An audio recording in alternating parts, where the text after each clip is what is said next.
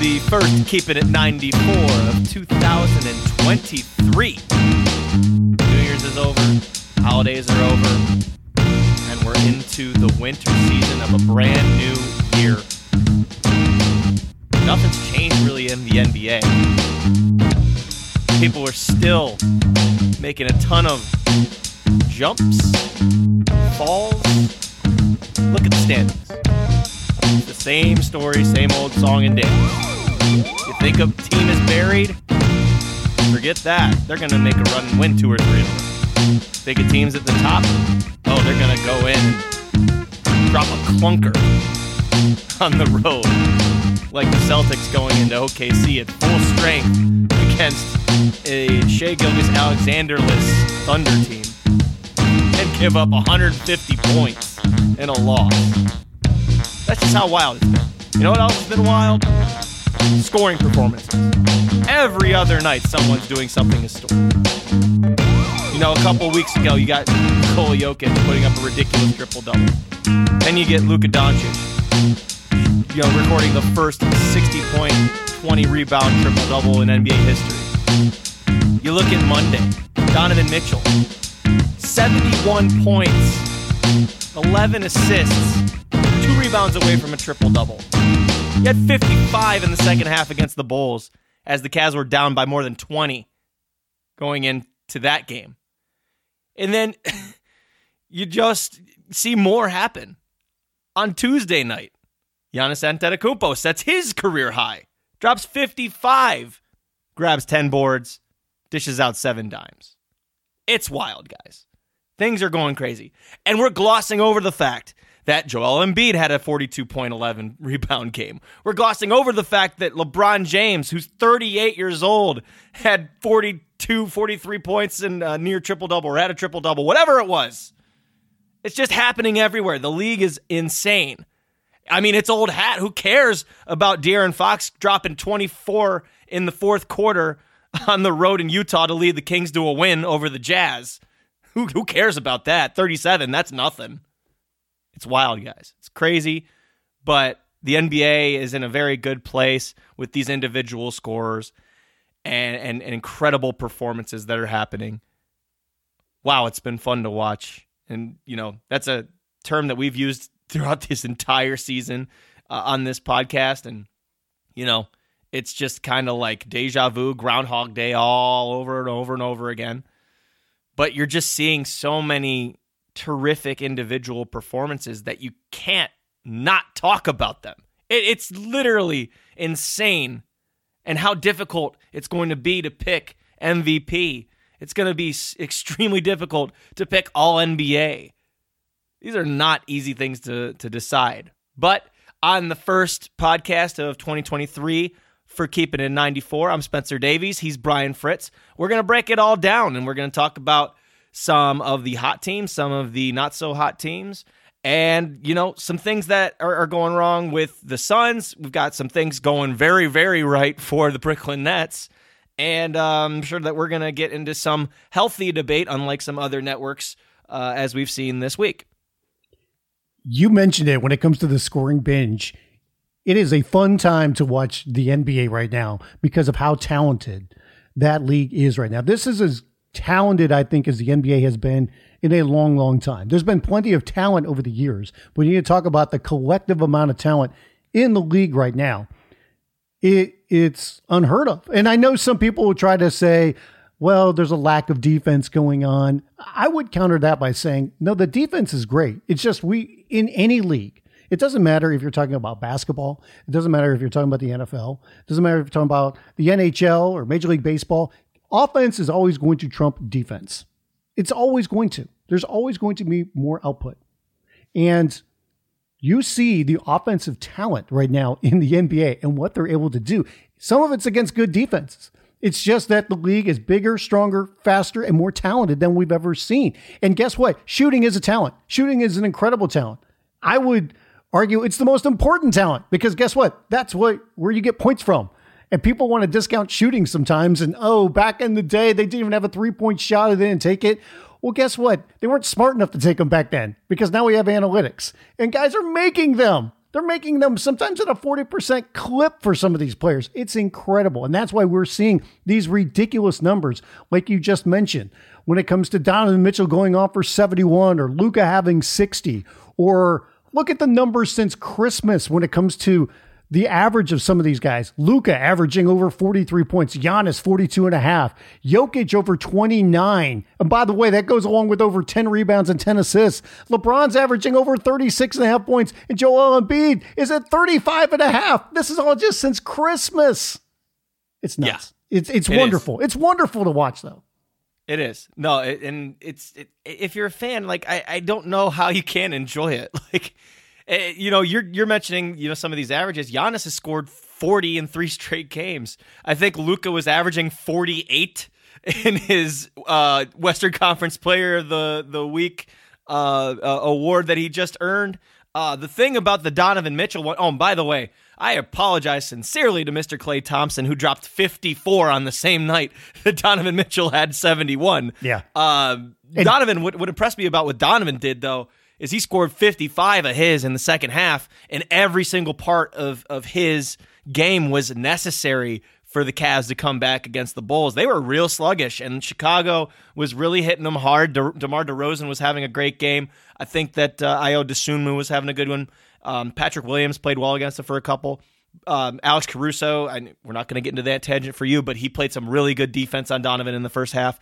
But for Donovan, scoring 55 in the second half plus overtime, he was also responsible for creating 28 points. He was responsible for 99 points that the Cavs scored. That is incredible. They had somewhere around 135 or 145. I can't remember what it was. But it was the second most in NBA history to Wilt Chamberlain. And guess what the game was that Wilt Chamberlain does that? He's the one where he scored 100 points, right? He had 2 assists in that game, so he was responsible for 104 points. Donovan Mitchell was responsible for 99 points for Cleveland that night. And again, they were down like 20-plus points, and they had to really muster and will their way back. And even though there was a lane violation that they said in the 2-minute report, and Jarrett Allen, had traveled on one of those assists that we were just talking about, that was still a historic night and one that no one's going to ever forget. Unfortunately, I was not in the building for that one, of all games for me not to attend. But, to be watching it was just an incredible sight, especially, for what was going on, just 3 hours south of the what was where we were watching. I was going to make that joke about how Donovan's number was fake because of that 2-minute report and the lane violation. But you know what? He still made those shots. I mean, say what you will. I mean, yeah, he scored 13 in overtime and to help him get to the 71. He still made all of those shots. And some of them, like you said, were so incredible. And he had to do it. 20 and 25 from the free throw line. That's the one that also stands out to me. He was just getting attack mode. And, even some of them were a little ticky-tack. But at the same time, like, they were, again, all necessary to kind of further that performance along. And, I even wrote an article about it on basketballnews.com if you really want to see the details and stuff. But Kevin Love said that was the best individual performance he's seen in 15 years. And you know who he's played with. Yeah. He's played with somebody else that's been pretty good, that's had some particularly big performances. And Spida set the all-time franchise record for most points scored in a single game in the franchise history. So one hell of an effort from Donovan Mitchell. We can't gloss over what Luka did just a week prior, 5 days prior, who was the first one to get the rebound off of a free throw miss in a huge 9-point comeback with 33 seconds to go in the game. How does that even happen? 9 points down, 33 seconds to go in the game, and you come back and you win. Well, you got to credit, Christian Wood gets it started with one of those long-range threes, and then Spencer Dinwiddie hit a big one, and, eventually they were just able to kind of tic-tac their way back into it. I think they had a couple buckets and then, got to stop in the other end, and what did the Knicks do? They fouled up 3 just like the Bulls did on Donovan Mitchell, and just wasn't in the cards, apparently. It's crazy. It's ridiculous. And the way Luka pulled that free throw miss off was perfect. Oh, It was incredible. It was perfect. And then, didn't he do it like another night, like a couple nights later or something? He scored like 51 a game after. It's just like, okay, all right, dude, let's hit the chill button here for a minute. Like he's talking about needing a recovery beer after that game, man.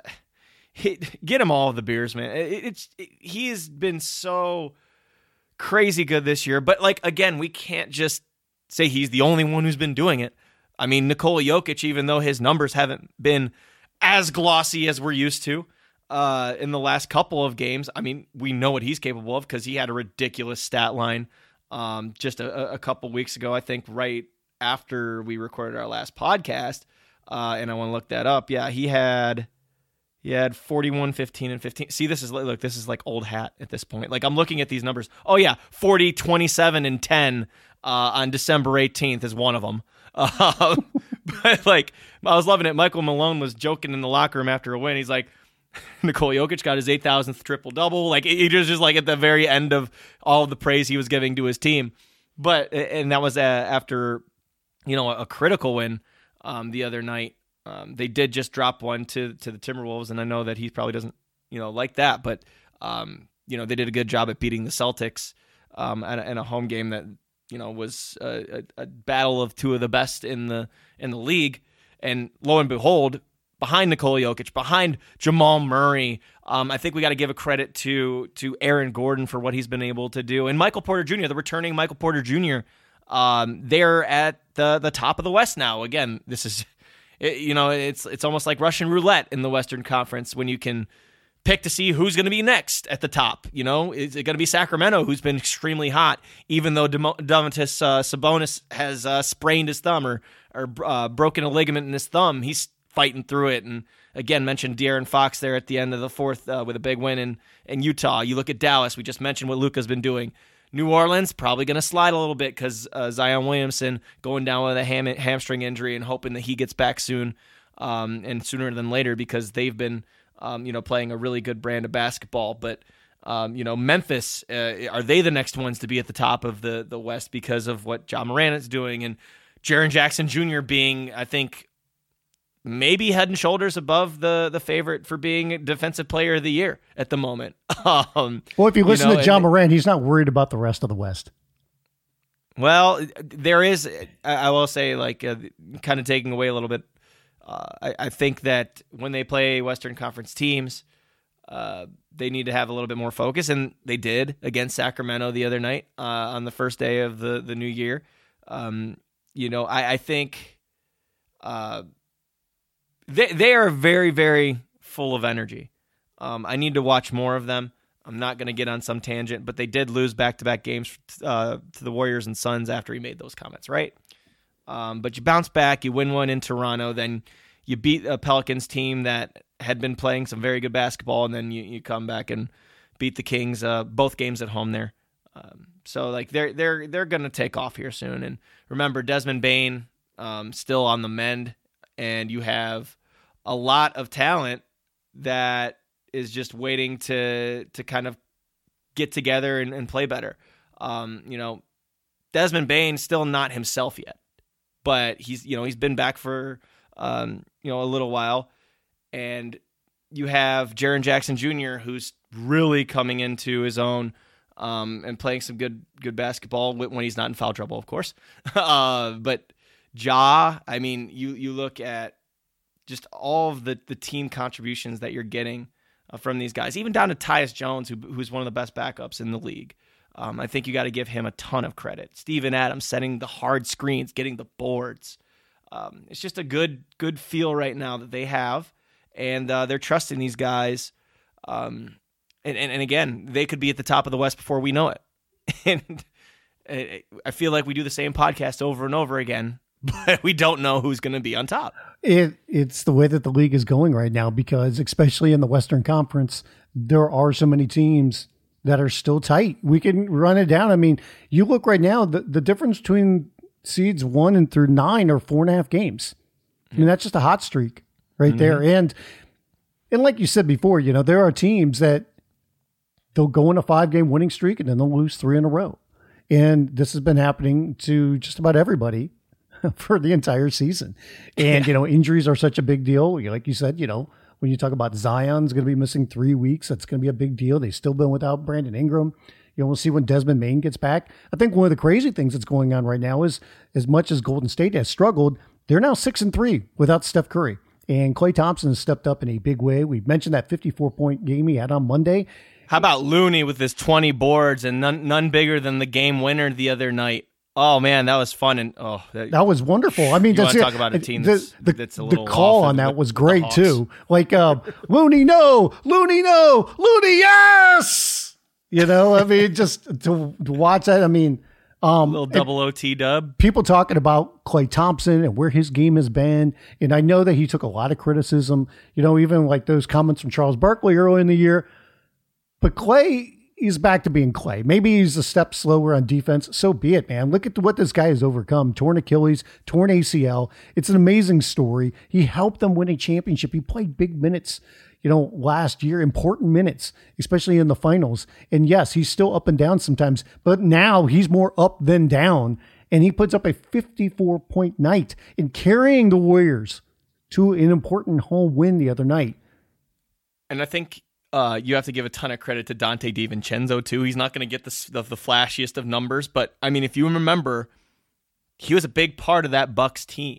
He wasn't, a part of that run that they had, and they were really missing him, but he was a huge part of that team on the defensive end, making those scrappy plays, making some big shots, and it looks like he's healthy. And that's a big reason they went and picked him up. He's not going to be there to be the, go-to guy. You know who that is right now? It's Jordan Poole. And Steve Kerr actually made a really good point the other day, is that Jordan's starting to understand what it feels like to be Steph. Not from the fact that Jordan Poole is Steph. It's the attention that he's getting. He's getting the traps. He's getting the doubles. And Jordan is learning how to cope with that. And that's led to a lot of turnovers for Jordan. But at the same time, that attention that he's drawing away is opening things up for other guys. Kuminga's been really solid, coming off the bench for them. He's done a really good job of really pacing that second unit and stepping up when the team has asked of him. You look at a guy like Ty Jerome, who was a really big piece on Christmas. He's had his share of ups and downs, obviously, but as of late, he's been a very competent basketball player off the bench for them, and one who's solid, is not gonna hurt you too much on the offensive end. I think Draymond is playing really inspired ball too right now. I think a lot of these guys, when Steph goes down, they're thinking to themselves, okay, everyone's going to put us away, but why not keep us afloat until our MVP candidate player comes back? Oh, absolutely. It's helped that they've had more home games as well, because they've been so abysmal on the road. Still, they've only won 3 out of 19 games, but I mean, being 17-2 at home, and, you lose Steph, but at least you get, a favorable schedule when it comes to being back at home. That has helped. But guys have stepped up in the different roles, like you said. And, Jonathan Kuminga, I think, has played a lot better, as well. You mentioned DiVincenzo. So, I mean, guys are coming around into the roles. And, they were, what were they? Were they down to the 11th seed even? I mean, they're back up at 9. They're 2 games over 500. I mean, you talk about how tight the standings are, especially in the West. I mean, the Mavericks, not too long ago, were below 500. It felt like they've won 7 in a row. Now they're 22-16. Mm-hmm.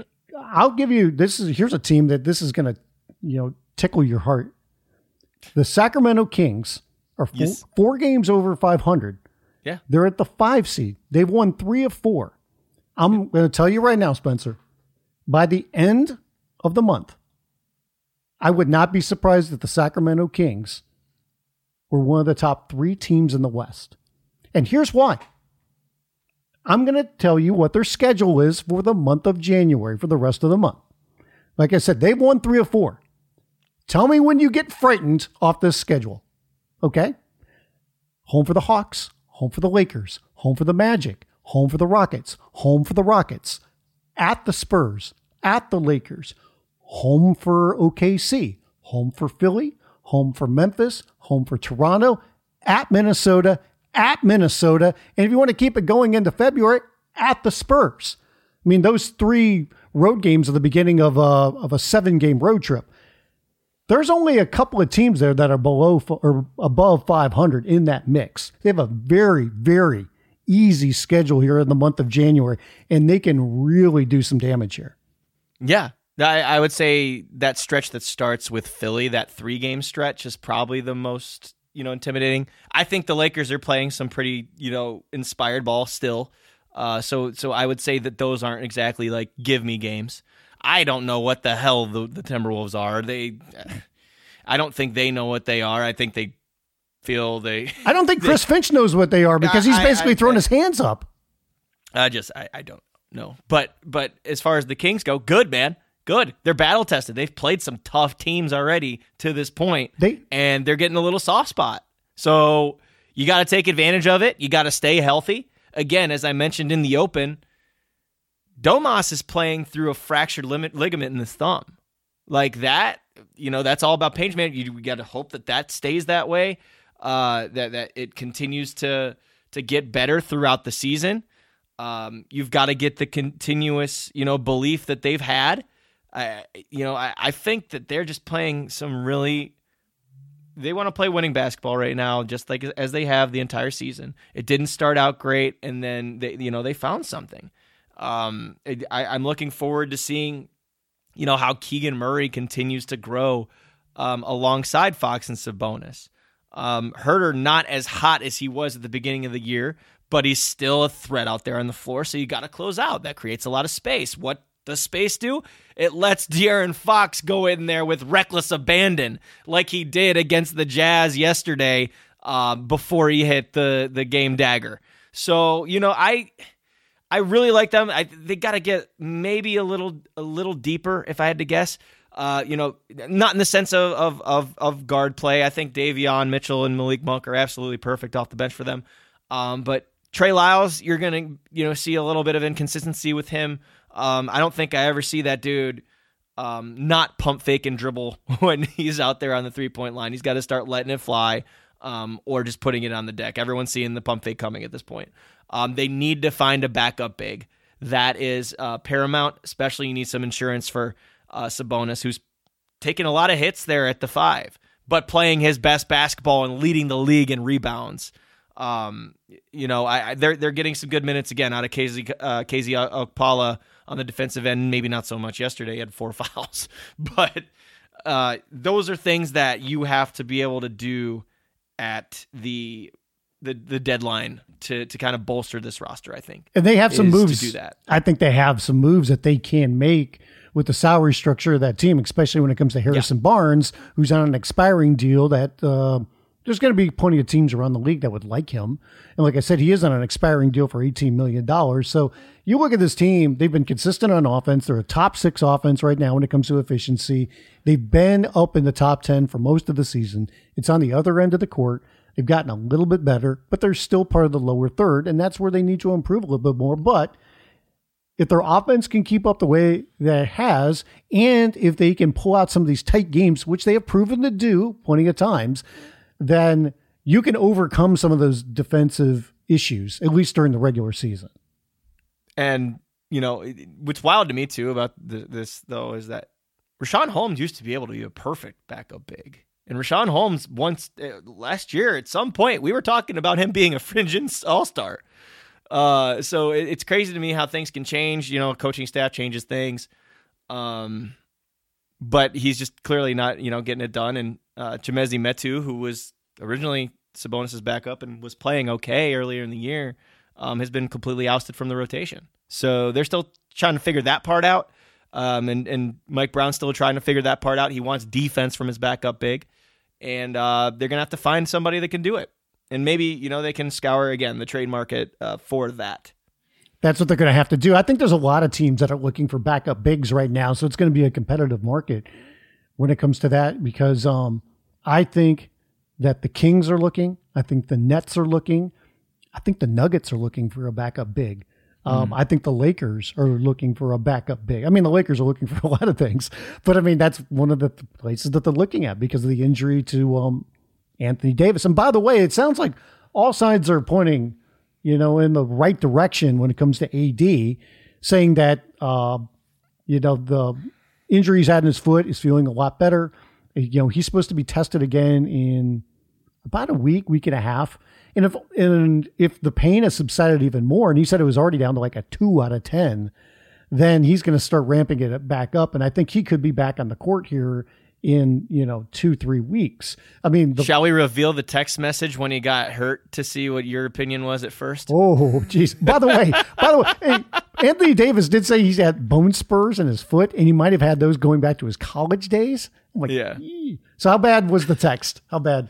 No, the text was basically saying that his season's done. Why are they hiding this from us? Blah blah blah. And there was a lot of questions about it. Like everybody was wondering, and the thing was, they were it's actually just funny. When you hear, typically when you say multiple doctors, that is, oh my God, he needs surgery, and we're just trying to find one doctor that says he doesn't. Okay, but instead, it's because it was this stress injury that's tough to really look at. And they wanted multiple people to make sure they were all on the same page saying he did not need surgery.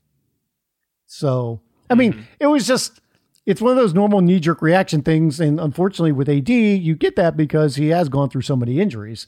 And it's particularly frustrating, whether you're a Laker fan or even just an NBA fan, because he was back playing at such a high level.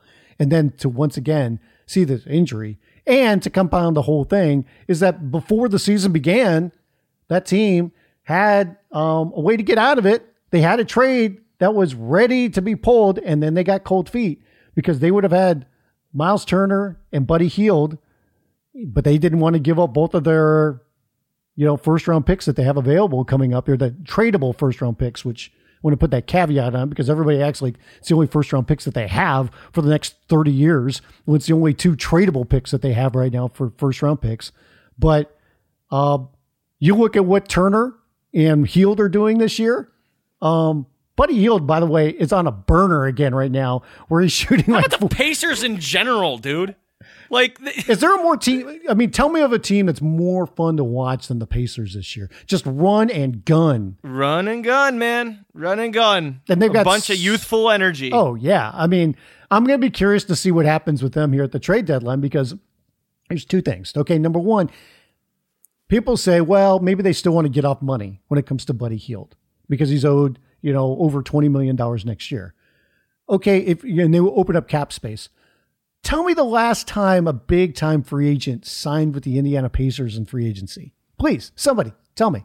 Now, mind you, they could trade for somebody using that space, but there's that. And the other is what's going to happen with Miles Turner, who has an expiring deal. They've already said like they're Malcolm Brogdon was the last one. Yeah. That's it, I think. Yeah.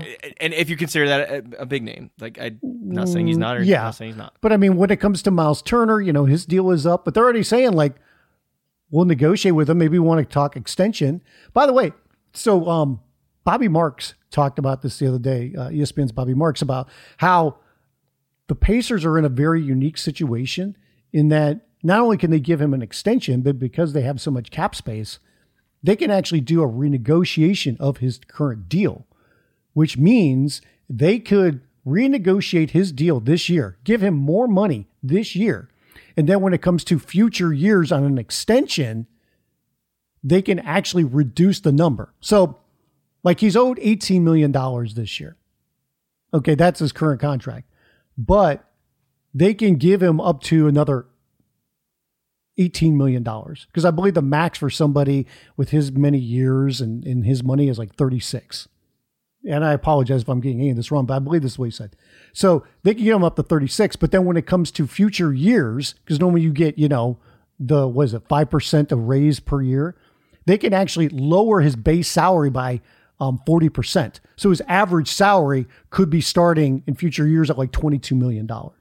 So they could theoretically give him like a 4-year, $100 million extension going forward off his current pay without even going to, but also giving him more money this year as well. Most times you cannot do a renegotiation like that, but they can because they have so much cap space. So I'll be very curious to see what happens there because to me, the only way he gets traded now is if he flat out tells them, I'm not signing here. Yeah. And I'm going to look elsewhere because they can give him just as much, if not more money than anybody else, because they can give more money this year plus a new deal.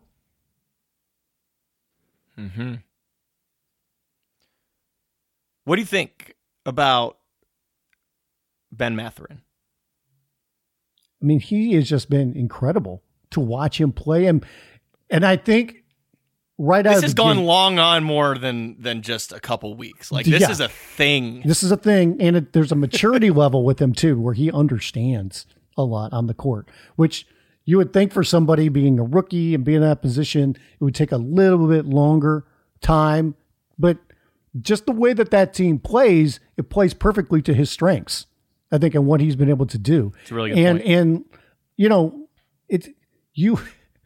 Halliburton, the way that he's running and gunning, he's got Mathurin, he's got Hield, Turner's hitting shots on the outside. I mean, Duarte just came back and they haven't really done too much with him yet, quite honestly. But, I mean, it's because, Andrew Nembhard has now kind of stepped in there. He's not going to give you the shoddy, the craziest, offensive numbers, but he's one of the best, defenders at his position for his age already.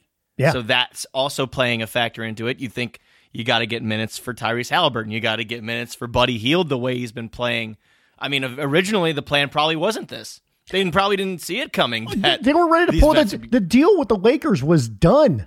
Yeah. It was done. It was the Lakers that got cold feet and weren't going to do it. And then the Pacers came out and they play this crazy style. They come out of the gate strong. They played strong since then. Turner's having arguably his best season. Buddy Hield's having his best season. They've got a style and they've got an ownership group that has never, ever wanted to tank. That ownership group has always wanted to be competitive. The last time that they had a lottery pick, I believe, was Paul George. George. That's a little while back. That's a little while back, man. So, I mean, if they want to do something, I mean, they can. If they think they can get assets for Buddy Hield and say, well, we could put Mathurin right in the starting lineup. Yeah, you can. To me, they wouldn't do that during the season. That's something, to me, they would visit in the offseason. Same with Turner. I think with Turner, I don't think he's going to get traded. And I think they'll be like, you know what? We'll give you a renegotiation for this year. And then come the offseason, we're going to sign you to the extension. But there'll be kind of that wink, wink. We already know he's going to sign the extension. I don't think they're going anywhere, and I wouldn't mess with it. As long as you get the feeling that Turner especially wants to be there. And I don't see why you wouldn't. I mean, hey, before the season, when all the chatter was going on that he was going to be traded out west, he did that podcast with Woj. It was more or less saying like, hey, Lakers, use the picks. I'm ready to come. And the Lakers had their meeting behind scenes, which is like, I heard the Lakers front office compared to an episode of Succession, which probably fits it perfect. And I can only imagine the opinions being thrown around and why they poo-pooed that trade. It's all playing in your head. There's all these scenarios going around the room, debates. Okay. No talks here on the Laker trade talk. You already wrote about that. Cheap plug. You wrote about that. That's on our website, Basketball News. 7 trade ideas. And some with some legs and some realism to them.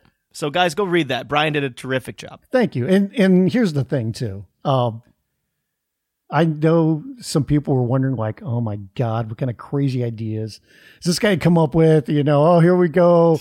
Laker guy going to put up all these nut things. And I was just like, there's plenty of options to be realistic about that they could actually do that are going to be talked about, that have already been talked about. So there was nothing too wild. And the caveat on the whole thing, too, was none involved Russell Westbrook. None. Yes. You guys, you got to aim for the teams that are starting to go the wrong direction. And, there's not too many of them, but there's 3 of them that were involved in that article. Well, even look at the Wizards, who right after that, I mean, they won 5 in a row until they lost last night. Correct. So, and Bradley Beal, unfortunately, left the game again because of a hamstring injury. Oh, man, that thing's going to linger. Not to interrupt, but, I mean, Bradley Beal has had the hardest time staying on the floor this year. And it's a sad sight to see because we know how talented he is. We know how well he's been able to play off of Kristaps Porzingis. and Kyle Kuzma with the season that he's had. But Beal just cannot stay healthy this year, and it's the first time, his Supermax deal kicks in, and, this kind of has been a tough season for him in that respect. So it just sucks to see. But the Wizards, like you said, they've been playing better because Rui Hachimura's come back, and he's been a mid-range machine. DeLon Wright, just the effect on winning that guy has is crazy. The way that he defends and is able to play with pace and to really frustrate his opponents. I mean, it's really the defensive end what they've done, because it was a decent stretch of teams that they played in that winning streak. They were at the Kings, they beat the Sixers, they beat the Suns, and then they went on the road and beat the Magic and the Bucks. The second game in Milwaukee, they did an away series with the Bucks, so they split it because last night they did not win, obviously, with Giannis going bonkers. But it's just kind of encouraging to see how DeLon's effect has really, come into play. And again, Rui Hachimura being healthy, and I think is a big part of that as well. And Kristaps Porzingis winning Eastern Conference Player of the Week. So big stuff there on that end. What do you think happens with Washington? Because there's been so much talk about could they make a move, when it comes to Kuzma, who's set to be a free agent. They've also said they want to build around Kuzma and Porzingis and Beal. But here we go again with Beal the Wizards. Are they're below 500. They're 17-22, even despite that recent winning streak. And they're just kind of in no man's land once again. Yeah, it really is all dependent on Beal's health. Like, he just can't stay on the floor. It's like the Wizards are snake bitten when they give someone a good contract. It happened with Otto Porter Jr. It happened with John Wall.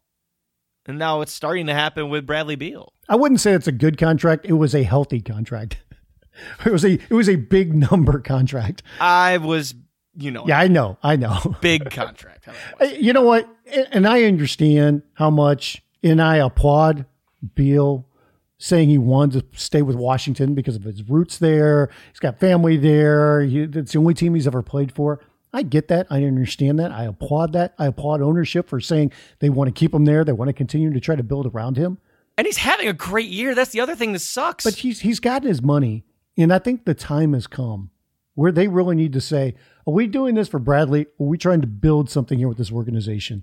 And I think it's, if somebody comes along and gets them out of that contract, whether it's 1 first-round pick, 2 first-round picks, I don't think you can get more than that. Maybe they could. But even for that, to me, that's the price of getting off that contract. Because remember, he's owed 4 years and $200 million. It's a lot of cheddar. It is a lot of cheddar. He's owed a lot. But if you get off Kuzma's money eventually, then they're going to get off Kuzma's money. I don't. Unless they want to keep him, who knows? They want to keep Kuzma, but they're in limbo. I don't think he wants to stay. Sure. I think he is like he's a big market guy. We know that. He still has a place in Los Angeles. He wants to be in the West Coast. He wants to be in the West Coast. I mean, who knows if that's going to happen? But regardless, to me, if a team came along, especially one from the West Coast that loves to have big name players, and said, "We'll give you a get out of jail free card, and we'll take the Beal contract," yeah, I think you would have to strongly consider. And by the way, if I was the Lakers, I'd say I want Kuzma as well. Now, does it take both first rounders? Yeah. But I'm not saying that Washington's going to go out there and immediately be able to sign some big name free agent. And by the way, the class of free agency this coming off season, it's not overly that great. Okay. It's just not. But to get off, Beal's contract going forward, save a lot of money and start building up, because all the Lakers could give them are expiring deals. So it would save a lot of money. Yeah. But they can build around the fringes. They've got Porzingis, who, by the way, can opt out of his contract as well. So they can really do a true rebuild.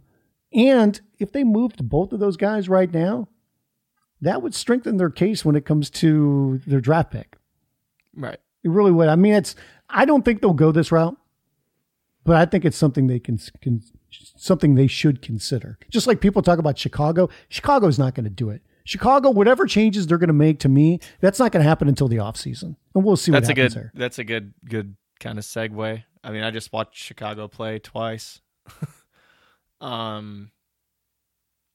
one, it was good to see Vooch actually hit some shots there at the end against the Cavs because he had just not been doing that. I think that's part of the reason part of this isn't working. I mean, they're getting a lot of good energy from Caruso. They're getting a lot of good energy from Ayo Dosunmu. Patrick Williams played well against Cleveland in his 2 games. Probably not to the level that Bulls fans are hoping to see, but marked progress, I will say. What's the market for Caruso? Yeah, you mentioned Alex Caruso. It was funny because a couple of years ago, people were trying to this guy is only this good or working this well because alongside LeBron. And now it seems like half the league would be willing to give up a first-round pick to get him. I mean, if that is the role that you need, then, first rounder is really tough. What if it's a first rounder? Top 8 protected?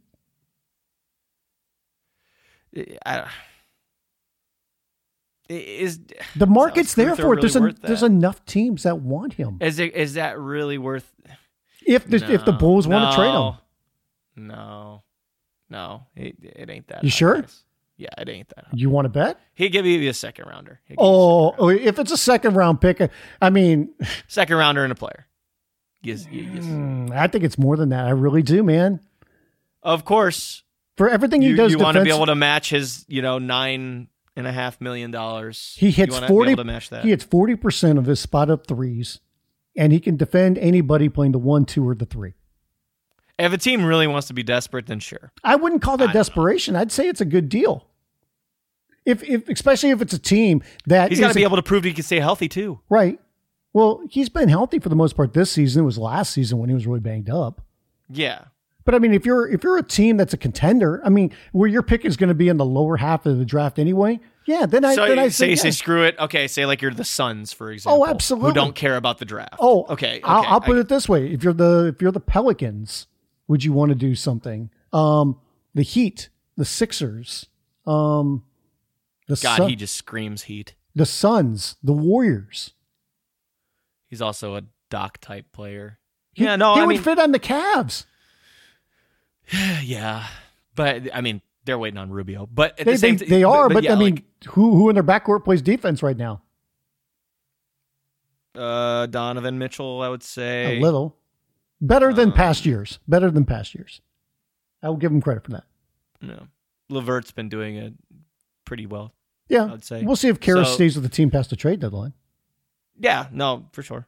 I think he's also something that they'd be looking at as, kind of an insurance policy in case, one of those guys goes down. As we've seen with Darius Garland, he's got the thumb injury, but right. I mean, but just, staying on Caruso. He'd fit well with the Mavericks too. Not that he's that big name guy that they're looking to pair with Luka, but he would just kind of fit with that system because he's a guy that can handle the ball, but he's not a shoot first guy. Yeah. But is he expecting to start? I think he would still be okay coming off the bench. I mean, he came off the bench at LA. He's a starter now. And with that kind of money, you can also come off the bench too. Right. It's not like it's because of the circumstance. But I wonder. I just wonder. If he's comfortable there or if he wants. I think he cares about winning the most. I really do. I don't think he's worried about starting. I mean, all those other teams I mentioned where I think he would be a good fit, he's not starting there. No. He's coming off the bench. Miami isn't interested. That interests me. I'm thinking Philly probably not because they have DeAnthony Melton and Shake Milton. Yeah. Those are pretty set in that. I think the funniest situation would be if the Lakers traded back for both Kyle Kuzma and Alex Caruso. What a circus. Just that would be the never ending small car with 1,000 clowns jumping out at the same time. It really would be. I mean, they won't trade back for Caruso because there was some in the front office that didn't think he was that good, and they let him walk. I mean, they lowballed him on the deal, and then they let him walk. So, I mean, Caruso ain't coming back. Caruso's probably got the bird flipped at him too. Anyway, he wanted to stay there, and flat out said afterwards, he told the story, he was willing to take a little bit less money, but they offered him what was it, 2 years for $15 million. I think, or maybe it was even less than that. And the Bulls offered him, 4 years at, 38 or or whatever the number is. I mean, come on, man. I mean, and by the way, when he said, he goes, I'm going to take that, he goes, I think I'm going to take that deal. Can you come up? And they were like, have fun in Chicago. There was literally like, we're not even countering. This is it. It's just like death, taxes, and Brian Fritz talking about Alex Caruso and the Lakers. It's always coming up. It's always Alex Caruso too. It's funny. Sometimes we've brought up the JaVale and Dwight stuff, but it's always Alex Caruso, and it's always the negotiation that was taken It was apart. botched. It was royally botched. Hey, JaVale McGee is available. He's not playing any minutes with the Mavericks. He's not. He actually helped Luka get that tip back, though. He did, but I mean, he normally is not playing. Remember at the beginning of the season, it's like, we're bringing in JaVale McGee in a 3-year deal, and we promised JaVale he was going to start, and that lasted for about 2 weeks, and now he's not even playing. Mavs, by the way, talking extension with Christian Wood. 2 years, $36 million, I think, was the starting something around there. Yeah, I think it was Mark Stein that reported that. Yeah, he wants 4, and I think they're offering 2. So I could see like a 2 with a partially guaranteed or a team option on the 3rd, maybe. That was pretty quick too, because as soon as he got into the starting lineup, as soon as he got into the starting lineup, started putting up big numbers, and the team went on a winning streak. Yep. I mean, that is the Christian Wood ride, though. I mean, that is the Christian Wood ride. You ain't wrong. And you see how that, if this continues. It is. I think that's very important. Speaking of things continuing, the Nets have won 12 in a row. Thank you. It's about time, Brian. I wanted to get to this because I feel like we were one of the few people that were actually noticing that this team was winning and winning and winning. And now all of a sudden they're on a 12-game winning streak. It's incredible. They're healthy. The environment is healthy. Jacques Vaughn has them focusing on basketball. And what else? Basketball. And basketball. And guess what? They're as good as anybody in the league. They're not taking the most quality shots, I'll tell you that. They just have elite shot makers by the name of Kevin Durant and Kyrie Irving. Did you see that putback dunk that Kyrie had the other night? Oh yeah, off of Yuta's miss. Yuta's face was hysterical when Kyrie did that. And didn't know that Kyrie was still getting up like that at 30 years old. That's one way to win back the Brooklyn audience. Not saying he's old because that's my age, but plays like that. Oh yeah, no, they've been a fun team to watch. They've kind of galvanized all this energy, and they're buzzsawing right now, dude. They are absolutely buzzsawing. The day after Christmas, I saw them come into Cleveland. They punched the Cavs in the mouth. Yeah, the Cavs responded. But any time the Cavs would try to cut it to 11 or 10, they would respond and go on some crazy-ass run and go up by 18 or 19. In the snap of a finger, I'm talking, bro. I'm talking Kyrie Irving hitting ridiculous answered shots. These are contested shots. We don't know how to contest Kevin Durant at this point. He is the best mid-range shooter in basketball and damn near close in basketball history. And it's a spectacle anytime you see it happen. And it's just fun to watch. It's those two. I did an interview with Nick Claxton. I haven't gotten a chance to plug that because we haven't recorded since the holidays, but I did a one-on-one with Nick Claxton. I asked Kevin Durant, I asked Kyrie Irving, and I asked Jacques Vaughn about his development and the way that he's not only just one of the best defenders in the league, he's second in the league in blocks, and he's got an incredible disposition to be able to flip his hips and keep up with these guards. And he's still got to get a little stronger, but you can tell he is stronger because on the offensive end, he's finishing through contact. He's making himself available when those guys like Kyrie Irving and Kevin Durant are making themselves are getting double teamed. And Claxton's cutting. He's doing it in transition. He's doing it rarely, but he's doing it off of pick and rolls. He'll slip to the rim. High handoffs. This guy is athletic as all hell. He deserves a ton of credit. Royce O'Neal deserves a ton of credit being the stopper out there on the perimeter and doing one hell of a job. Oh my gosh, he had Donovan Mitchell in hell that game against the Cavs. That was so fun to watch. And he's somebody that I think is the perfect type of role to be the defensive stopper, to be a guy that hits a spot up three here and there, and to make the secondary or tertiary pass across on the swings. He is very good at that. You know, this is a team that's playing with some very good energy. Yes, they've had kind of a soft schedule the last, 3 games or so, but I mean, they did not when this started. They had to buzz through. They went into Indiana. They went, into Washington. Washington started getting things going. They beat the Raptors on the road, and then they go ahead and they beat the Warriors and the Bucks 2 out of 3 days. You go into Cleveland. It just continues and continues and continues. And, the schedule's kind of gotten soft. Like I said, they just beat the Spurs, the tar out of the Spurs, by the way. They went on the road and beat the Hornets. They went on the road and beat the Hawks. Next up, they've got a 3-game swing. It's at Chicago, at an ailing Pelicans team, and then at a Heat team that just went on the road and beat the Clippers last night, but still in their own right have been up and down. I mean, 8 of their next 10 are on the road. Yeah. And they just came off of a 3-game road stand as well, or road trip. So it's all these mid-range shots though, dude. Like if you see the long twos that these guys are hit, like these are just tough shots. But that's what KD shot quality is obviously very important, but like when you're locked in like this and you got nobody trying to stop you, or you got everybody trying to stop you, I should say, and they're still going in, you are a force to be reckoned with. That's what KD does. That's what Kyrie Irving does. They're both elite shot makers, especially when it comes to KD. And Kyrie is finally healthy and his head's on straight. We've talked about this before. We knew how much talent this team had. Everybody talked going into the season, could Brooklyn be one of the surprises?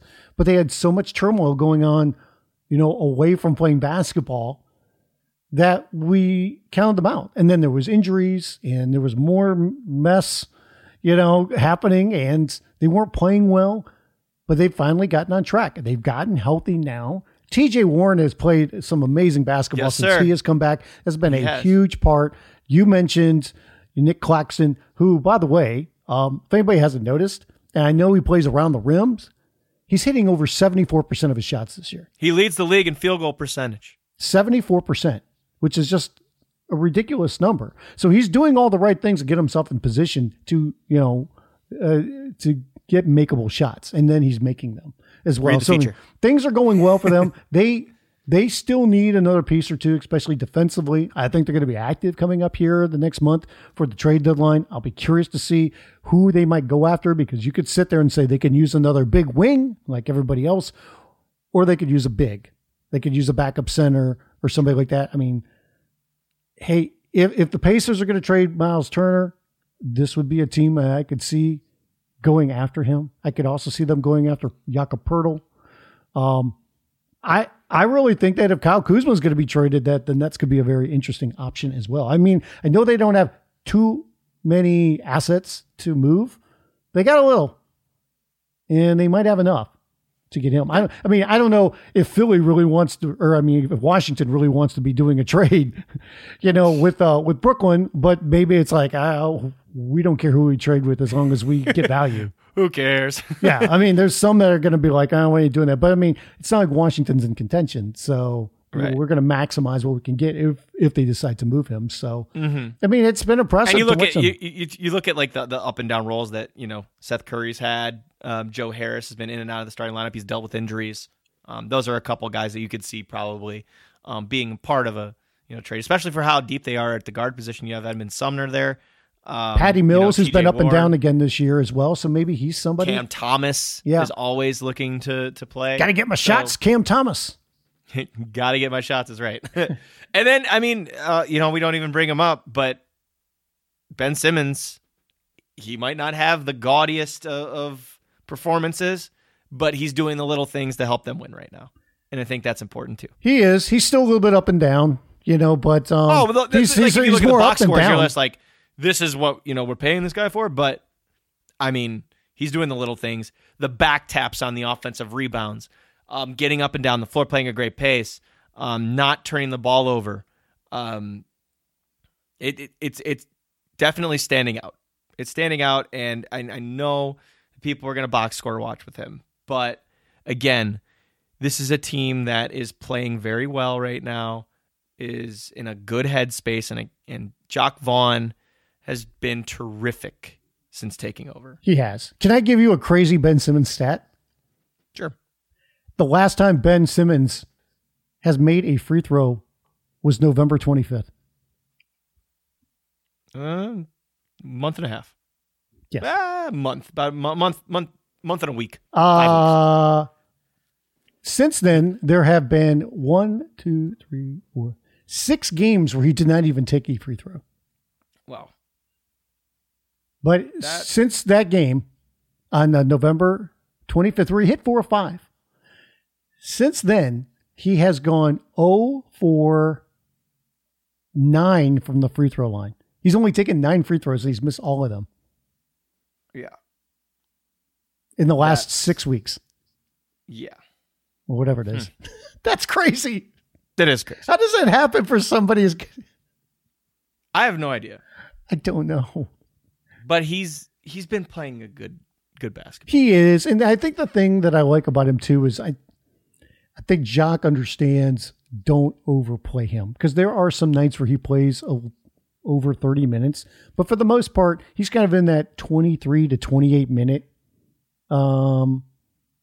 rotation for him. And I don't think it's not putting too much of a burden on him.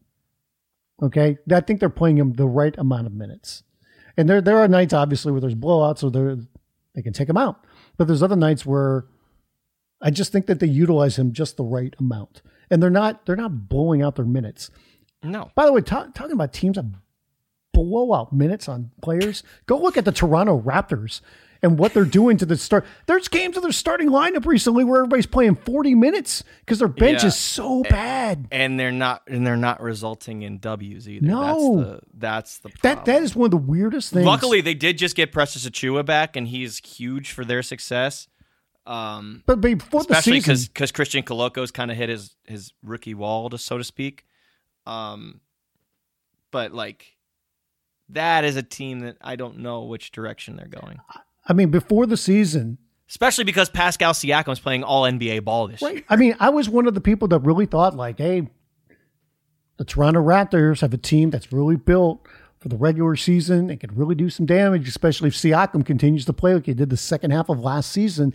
And Scotty Barnes, takes another step forward from his rookie year. And now we're at a position where they're 5 games below 500. They are tied for the 11th spot in the East. Their bench is a mess. It seems like there is no chemistry on that team right now. And we're wondering, are they going to be the first team that waves the white flag and makes a big move before the trade deadline? I think they wait. I do too. I think they wait to see. I don't think they do a big move, especially till the offseason. Especially because I feel like a lot of these teams understand that the play-in tournament is still a reason to compete. And that's one of the effects of it. And secondly, not to say that this is going to happen, but you look at the Celtics last year. They're under 500 by 3 or 4 games. Not around this time or, late December. And they go and end up having a run and end up making the NBA championship.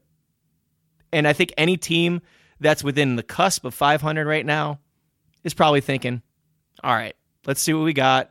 Wait it out a couple more weeks, see where we're at then. Well, then we'll reassess. I think it's fun for everybody to sit here and talk about what contending teams need, what players can be available, what trades are going to be happening. Who's going to sell? That is the problem. And I think that it's typically easier for teams to sit there and say, we are going to make our wholesale changes to our roster in the offseason than during the middle of the season, unless somebody wants to desperately overpay.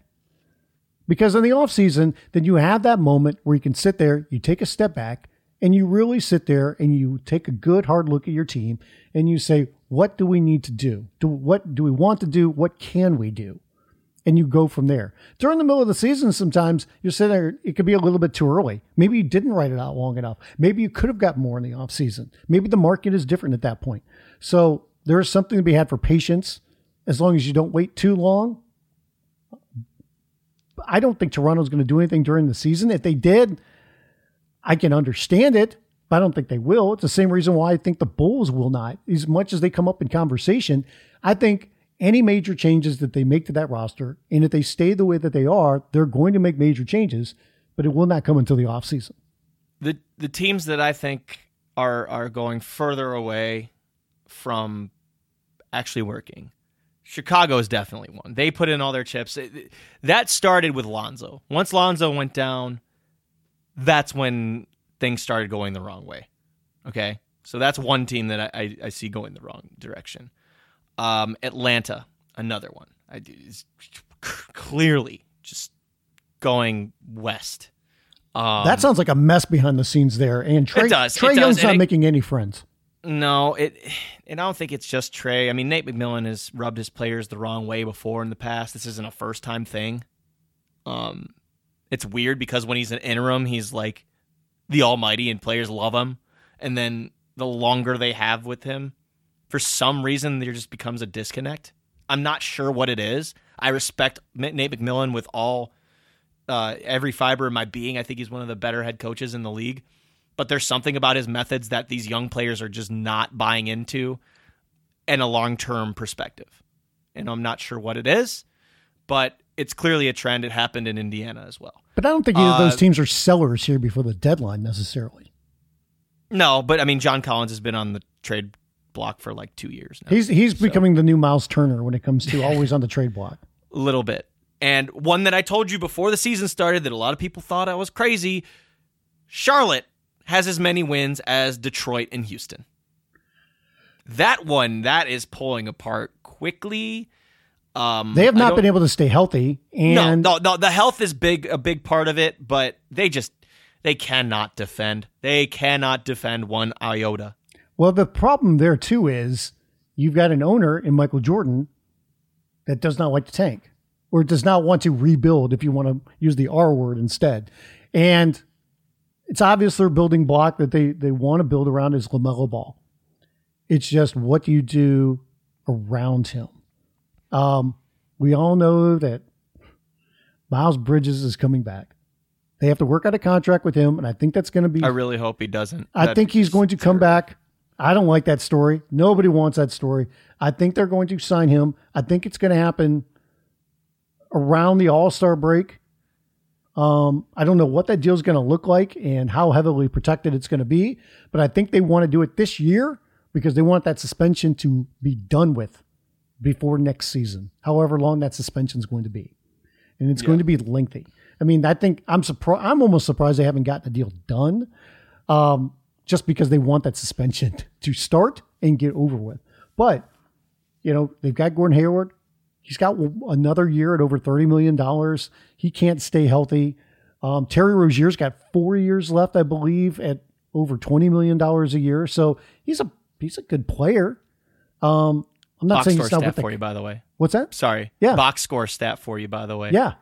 Last time the Hornets gave up under 110 points in a win was November 25th. So that's like literally a month. They've given up, dude, like, this is insane. This is bad. They've given up 131, 2, 3, 4, 5, 6, 7, 8 times this season. Woo. By the way, 130 or more. Rozier, my bad. He has 3 years left on his deal. The third year is only partially guaranteed. So it's a lot more doable than you would think. But I mean, they've got expiring deals. Kelly Oubre, who's going to be missing the next 4 to 6 weeks. Yeah. What is it with these hamstring injuries? I don't know, man. But like he's got a healthy contract, almost $13 million. He's up. Mason Plumlee, who I think would have some value around the league. He's in the final year of his deal. They don't know what they're going to do with PJ Washington, who's having a bad shooting year, but is still a valuable wing guy, I think, who is at the end of his rookie contract. And I don't know if they want to extend him. Do they want to trade him? How much money could he get? So, I mean, they've got some pieces that they want to make some moves. I think the Hayward one they're going to be stuck with unless they really attach an asset to that. But if they wanted to move Rozier, Kelly Oubre, Plumlee, and get something in return, I think they could. It's just ownership there has been reluctant to do anything for a while now. So I don't know if they really will. Yeah, and that's tough. It's a tough position to be in. LaMelo can't be too thrilled with this. because he's been back for, a few weeks now, and he's been playing solid ball. But he's going to get offered a max deal of a rookie contract, and nobody has never turned it down. So he's probably going to take it. Take that. The rule is take the money and then ask for a trade later, right? Mm-hmm. So I would not expect that to change. But I mean, they need wholesale changes there. I mean, when it comes to teams, they're at the bottom part of the league right now that we really think are going to be active when it comes to trades. Maybe the Spurs, maybe the Pistons, and that's about I think it. The Pistons now, because Marvin Bagley is going to be out for an indefinite amount of time. That just came out yesterday. He broke a couple fingers, right? Yeah, he ended up having some finger issues. Yeah, hand injury it was. Yeah. He's going to be out for a while. So, now I don't know if Detroit's going to go, all right, Jalen Duren, you're going to play a ton of minutes. I don't know if they're going to try to showcase Nerlens Noel, because he has, barely played this year, and Noel is definitely going to be someone on the eyes of teams that want someone to come in and play 10 to 15 minutes and give them some blocks and some boards. If I had to guess, that's what the Pistons are going to do here. I mean, Alec Burks, he has 1 year left on his deal, but it's a team option for $10 million. Mm-hmm. It's the same with Nerlens. So, I mean, those are both very tradable and attractive deals. And remember, for Burks, for somebody I think he's averaging like 20, 25 minutes, he's shooting over 40% from 3-point range. He's always been a bucket. It's always been. But even more so this year. So imagine if he's on a team where he actually gets more open looks. You would think that shooting percentage is going to translate over to another team. Mm-hmm. Yeah. No, I think it does. And he was able to adjust easy midseason when he came to Cleveland a few years ago. So, but I mean, to me, those are the only two teams that are probably going to be pretty active. And I think for the Spurs, they'll take on money because remember, they're below the salary floor still. Right. And so are the Pacers. You have McDermott and Richardson are the ones that we were talking about. Obviously, Pirtle is the one that stands out. But he will get more. I mean, Pirtle... I think the Spurs think they can. He's one of the best. He's one of the most underrated centers. Yeah, let's be honest. I mean, do you think the Spurs will get a first rounder for him? I think he could net a first rounder. Yes. I do not think that Alex Caruso nets a first rounder. I do, but I mean, I think Pirtle definitely doesn't. Like, I think Pirtle could be moved. And you mentioned Nerlens Noel. I mentioned all those teams before about like that are looking for bigs. Whether it's a starting big or a backup big. I mean, there's two of them right there. That Noel, obviously, I don't think you'd have to. That's probably a second round pick, and a player to match salary. But I think that's a lot more doable. Yeah, no, I wholeheartedly agree there. You know who makes sense to me for Pirtle? The team that drafted him. I think the Raptors make a ton of sense. The Raptors do because they haven't had a big like since Jonas Valanciunas. They've been looking for a big for a while too. Yeah. You know what? I've kind of tossed around in my head, and you tell me if you think he's a good fit. Would Pirtle be a good fit in Golden State? He is a ball mover. He is, yeah. It's something that gets Kevon Looney. I mean, Looney has done yeoman's work and continues. I think they stay with what they do, but yeah, I think he would be a good fit there because again, he's a ball mover, he's a rim protector, good screen setter. Yeah, he's a team player. Like team ball for sure. I just want to make sure I wasn't going crazy when I thought about that because I've been kind of bouncing that around my head. There could be not the most athletic guy. Yeah, I mean, I could be writing a column and that could be involved. I need to bounce that off somebody. So yeah, Dallas. Maybe a thought. I think you're right. Toronto makes a lot. I think Toronto makes a lot of sense if they want to save it. If they want to save what they've got going on there right now. You know what we haven't talked about, Brian, and we barely talk about them, but they continue to make strides here in the East, and the Celtics are 8-8 since December.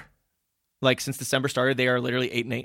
I just mentioned that they gave up 150 points to the Thunder in OKC, and that's with a healthy roster against a team that didn't have Shai Gilgeous-Alexander and another starter. I don't remember who didn't play in that game. But anyways, it's the Milwaukee Bucks, man. They just continue. I think I asked this like 3 podcasts ago, but like, why does nobody ever ever pay attention to them. Well, And I mean, it's not just Giannis. I think, Brook Lopez is having easily his best season, I think, since he was maybe maybe in Brooklyn. Honestly, like he just looks so fresh and healthy and is playing the most minutes that he has since he was in Brooklyn. And, which is interesting because, we all been on the Giannis as a 5-man train, but Brook's out there with Giannis a lot now. And they've found ways to kind of work together. He's bombing threes. He's cleaning up misses off the rim from Giannis. He is doing a good job of being a defender, and we know he can play in drop coverage, but he's just being a good defender in general. He's moving really well, which is interesting because last year we thought he might have been on his last leg, and I don't know if he's found the fountain of youth, but 34 years old, he looks, he's got fresh legs like he did back with the Nets. And, it's Lopez, it's Bobby Portis coming off the bench and being a surefire 6th man of the year candidate, averaging a double-double. Chris Middleton still trying to find, a way to be healthy. And that kind of sucks. That's been a huge problem for them between him and Drew Holiday, because Holiday keeps getting sick. And it's not COVID related, but he keeps missing games because he's sick. So he's kind of working himself into shape as well. But that's why they bring in Joe Ingles, and Ingles has done a really solid job, and he's responded well to the injury that he had. Again, we love what Joe brings to the table as a table setter. Again, not the most athletic guy, so it's kind of an interesting fit when you're talking about a team that gets up and down the floor when Giannis is out there. But a good vet to have out there and knows how to play the game the right way. There's just so many components to this team that just make it work. And there they are. They're 3rd in the East right now, and they're playing good basketball. I don't understand how we don't talk about what Giannis does on a nightly basis. It's like become old hat. Like you said, we have voter fatigue and MVP races and whatnot, and we just kind of get used to it like it's old hat. But the dude just went out there and did 55, 10, and 7. But he doesn't do it in a way where he's bombing away, hitting threes or anything like that. Who cares? He does it with brute strength. He does. Well, here's the thing with the Bucks, okay? I'll give you a couple numbers here. After starting off 9-0 on the season, they have been 15-13 since then. Yeah. You talk about they had a bad road trip. They did recently. They lost 5 of their last 6 before they beat the Wizards the other night. By the way, previous to that, 2 nights earlier, they lost to the Wizards in a bad loss to them as well. I mean, that was a horrible one. They lost by 23 to the Wizards. So, I mean, they're still fighting through some things. But who isn't?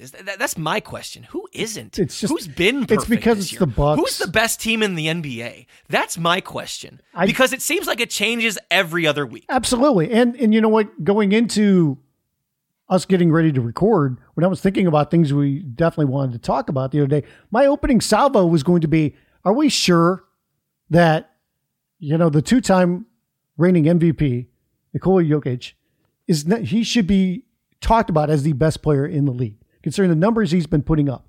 And then since then, I got a kick in the face from Giannis, reminding me how good he is. And I wasn't taking away anything from Giannis, but I just think we need to talk about Jokic even more, because this whole voter fatigue, and he ain't going to win a 3rd MVP, and, but you look at the way that guy plays the game, it's perfect. It's perfect. The ways that he does for himself, for his team. I think you can even make a criticism that he doesn't shoot the ball enough for what he does. And he puts up ungodly numbers, and he looks like the best player in the league. And he might be. But we keep talking about Giannis is the best player. Giannis is the best player. If you want to get into this theoretical argument, you're not going to go wrong with either guy, because look at what Giannis just did. We said, look at over the last 3 games. Look at what he's done for the season. I mean, he's been a little bit banged up a couple of times where he's taken some games off and whatnot. But like on a night-to-night basis, that dude can put up 55. He can show off that greatness. Yeah. No, I know.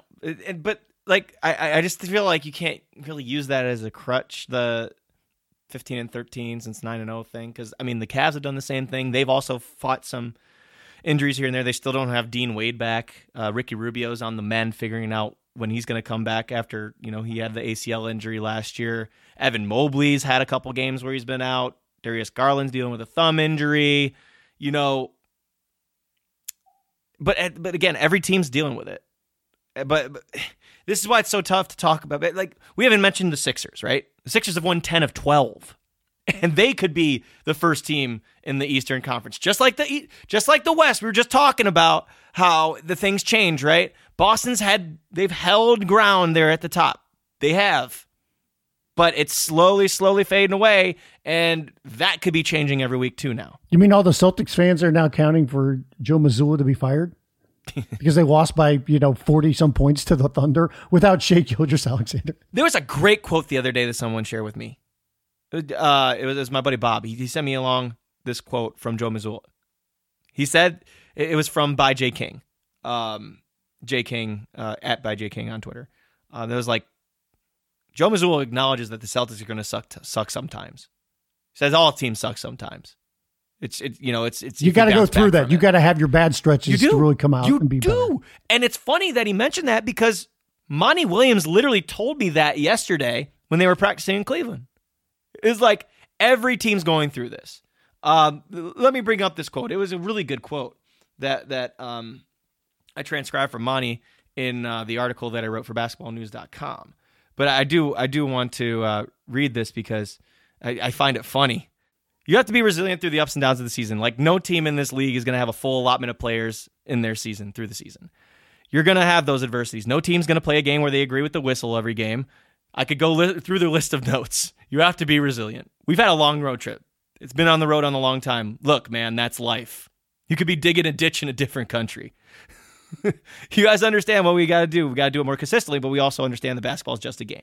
And then he went on to talk about, obviously, the DeMar Hamlin situation that happened in Cincinnati, and that was, the basis of the article that I wrote.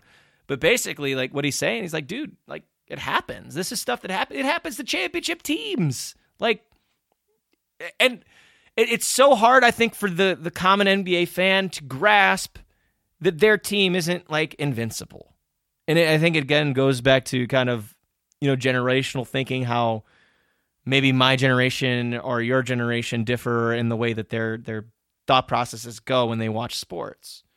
But these things happen, man. Like, you got to find a way to get through adversity and do these things to come out on top and to fight when you're shorthanded and whatnot.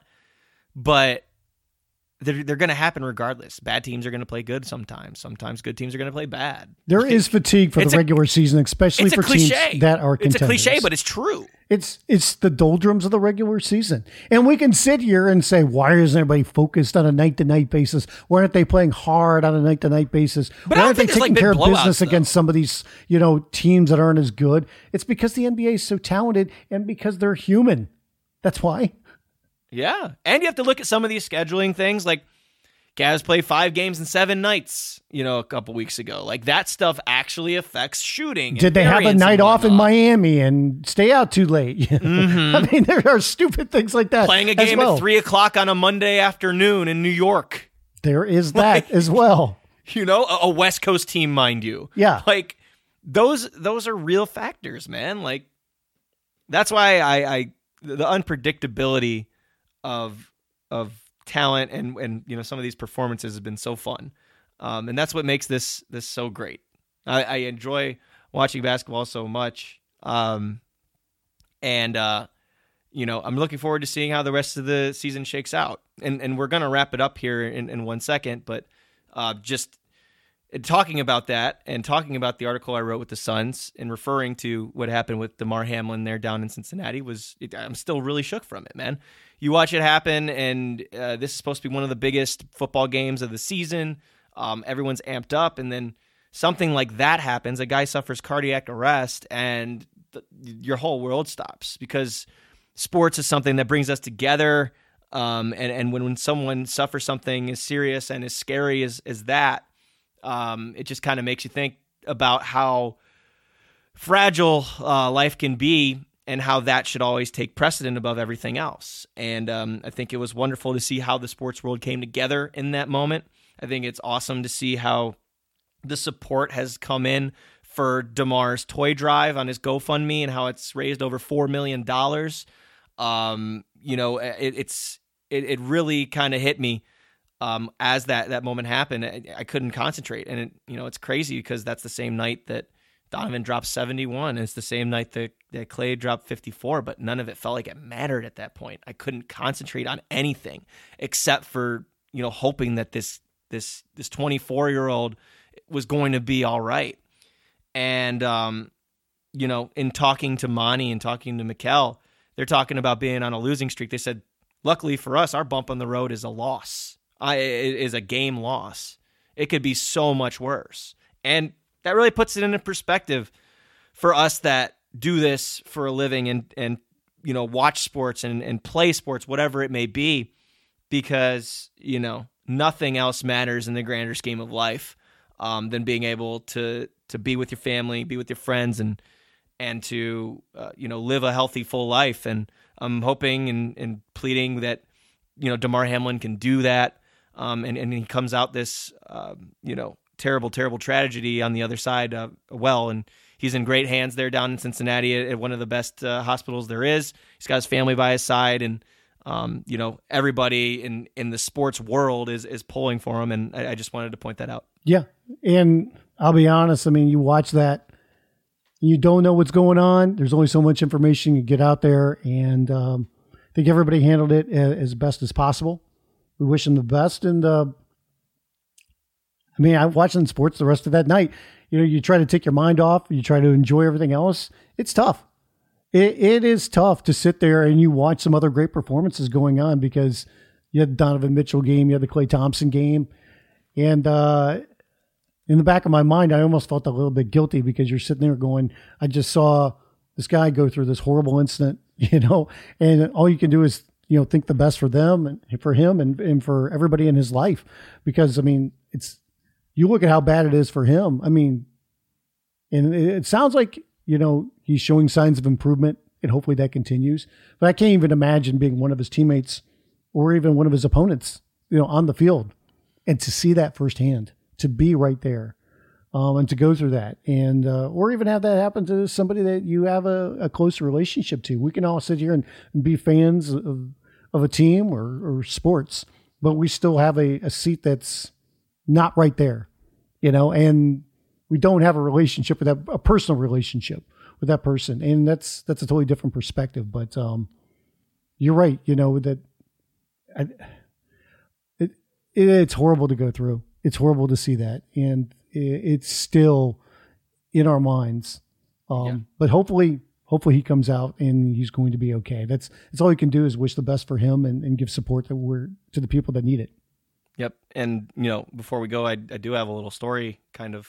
So my dad actually used to work with pacemakers and defibrillators. He used to sell them. He used to help implant them and work with doctors. There was actually a moment where a standout basketball player from Akron, his name is Darren Tarver. He actually has a twin as well. He had a career set at George Mason, and he actually suffered a cardiac arrest during a pickup game. And he helped put the pacemaker and get the right product and get Darren's life back on track after that. So we'll see. I'm not sure, what the situation is with Damar, if he's going to need a pacemaker or whatever it's going to be. But these cardiac events just are so rare and unpredictable with healthy young athletes. So it's crazy. It's crazy to see. And again, I hope he comes out on the other side, and hopefully this is something that, continues to bring us all together. And again, I think it's just wonderful that, so many times we talk about how bad people are, but you look at his GoFundMe and people are donating thousands and thousands of dollars. That's athletes in soccer, that's athletes in football, that's athletes in basketball, hockey, whatever, and even fans that are bringing money in to help this young man's toy drive. And I'm sure, hopefully he wakes up and sees that and he has the biggest grin on his face, because it's going to, definitely tug at his heartstrings knowing how much people care. So with that being said, we'll sign off here on Keeping It 94. You can find us on Twitter. I'm at Spin Davies. He is at Brian Fritz. I am on Instagram at Spin Davies. He is on Instagram at It's Brian Fritz. We are on Spotify, Stitcher, and wherever you listen to podcasts, Apple Music, all that. Please subscribe, rate, and review. And do the same for the Dunker Spot with Nekias Duncan and Steve Jones Jr. Same with the Alex Kennedy podcast. And until next week, hopefully we'll talk about some more great performances there around the league. And hopefully we'll be having some good news there too down from Cincinnati. So everybody take care and good night.